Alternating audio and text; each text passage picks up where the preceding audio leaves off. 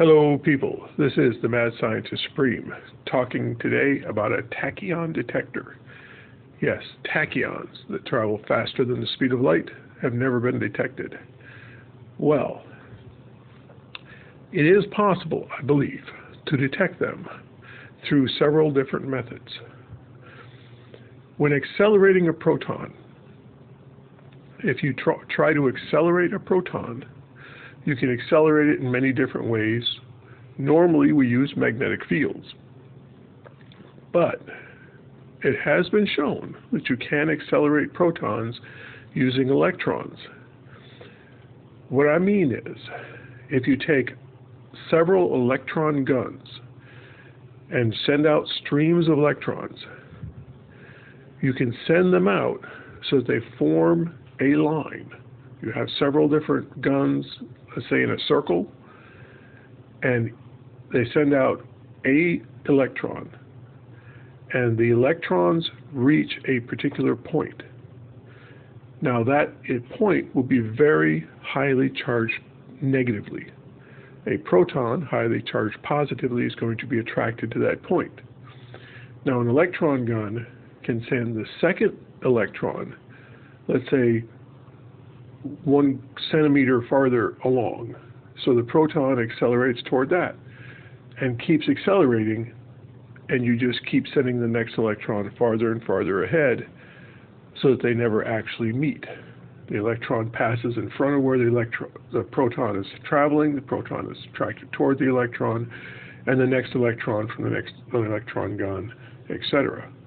Well, if you were to have this beam of electrons, instead of accelerating a proton, just flashing through space,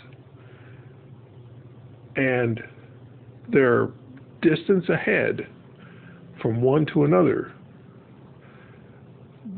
would be farther than light could travel in that amount of time. So you have at point 0, let's say, an electron at point 0 plus 1 centimeter. In the amount of time it would take light to travel that 1 centimeter, you have another electron show up there. And then at 2 centimeters, you have an electron show up slightly faster than light could travel between the two. So that anything traveling along that path would be interacting with the electrons faster than the speed of light.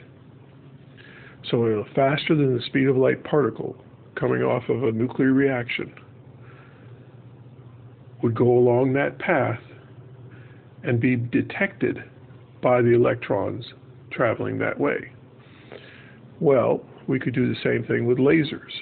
Lasers, being massless,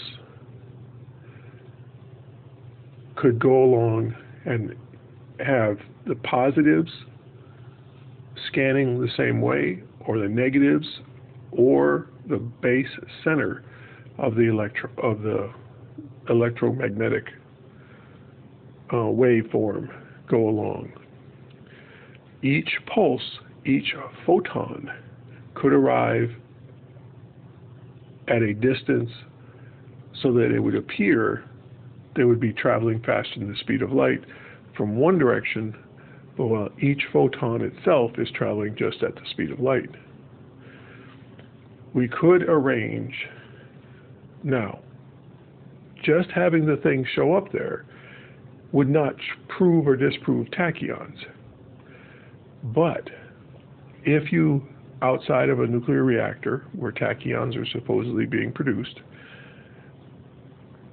if you have a grid of these electrons or laser interactions going on, so that if they are affected by something, and you can see that they're affected by something going faster than the speed of light, then you would have proved the existence of the tachyons.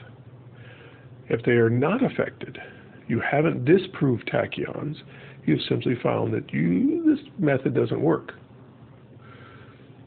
And we go on to the next method, and the next method. always hoping to prove something exists, never being able to prove it doesn't exist.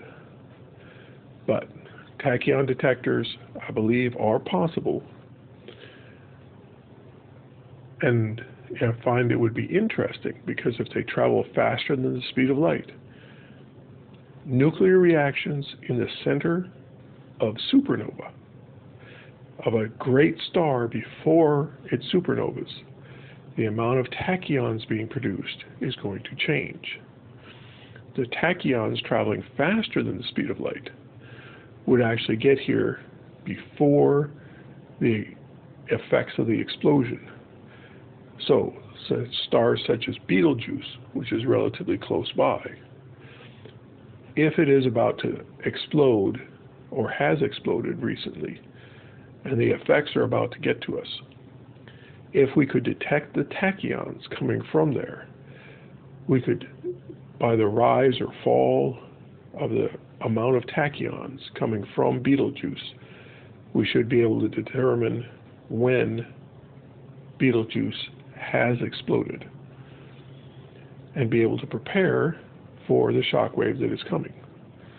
And there are other stars out there that we know are near their death throes, and we could start detecting the tachyons far before the shock wave gets to us. A useful use, but first we have to be able to detect them. And through scanning space faster than the speed of light, we should be able to do it. Thank you very much. This has been the Mad Scientist Supreme, signing out.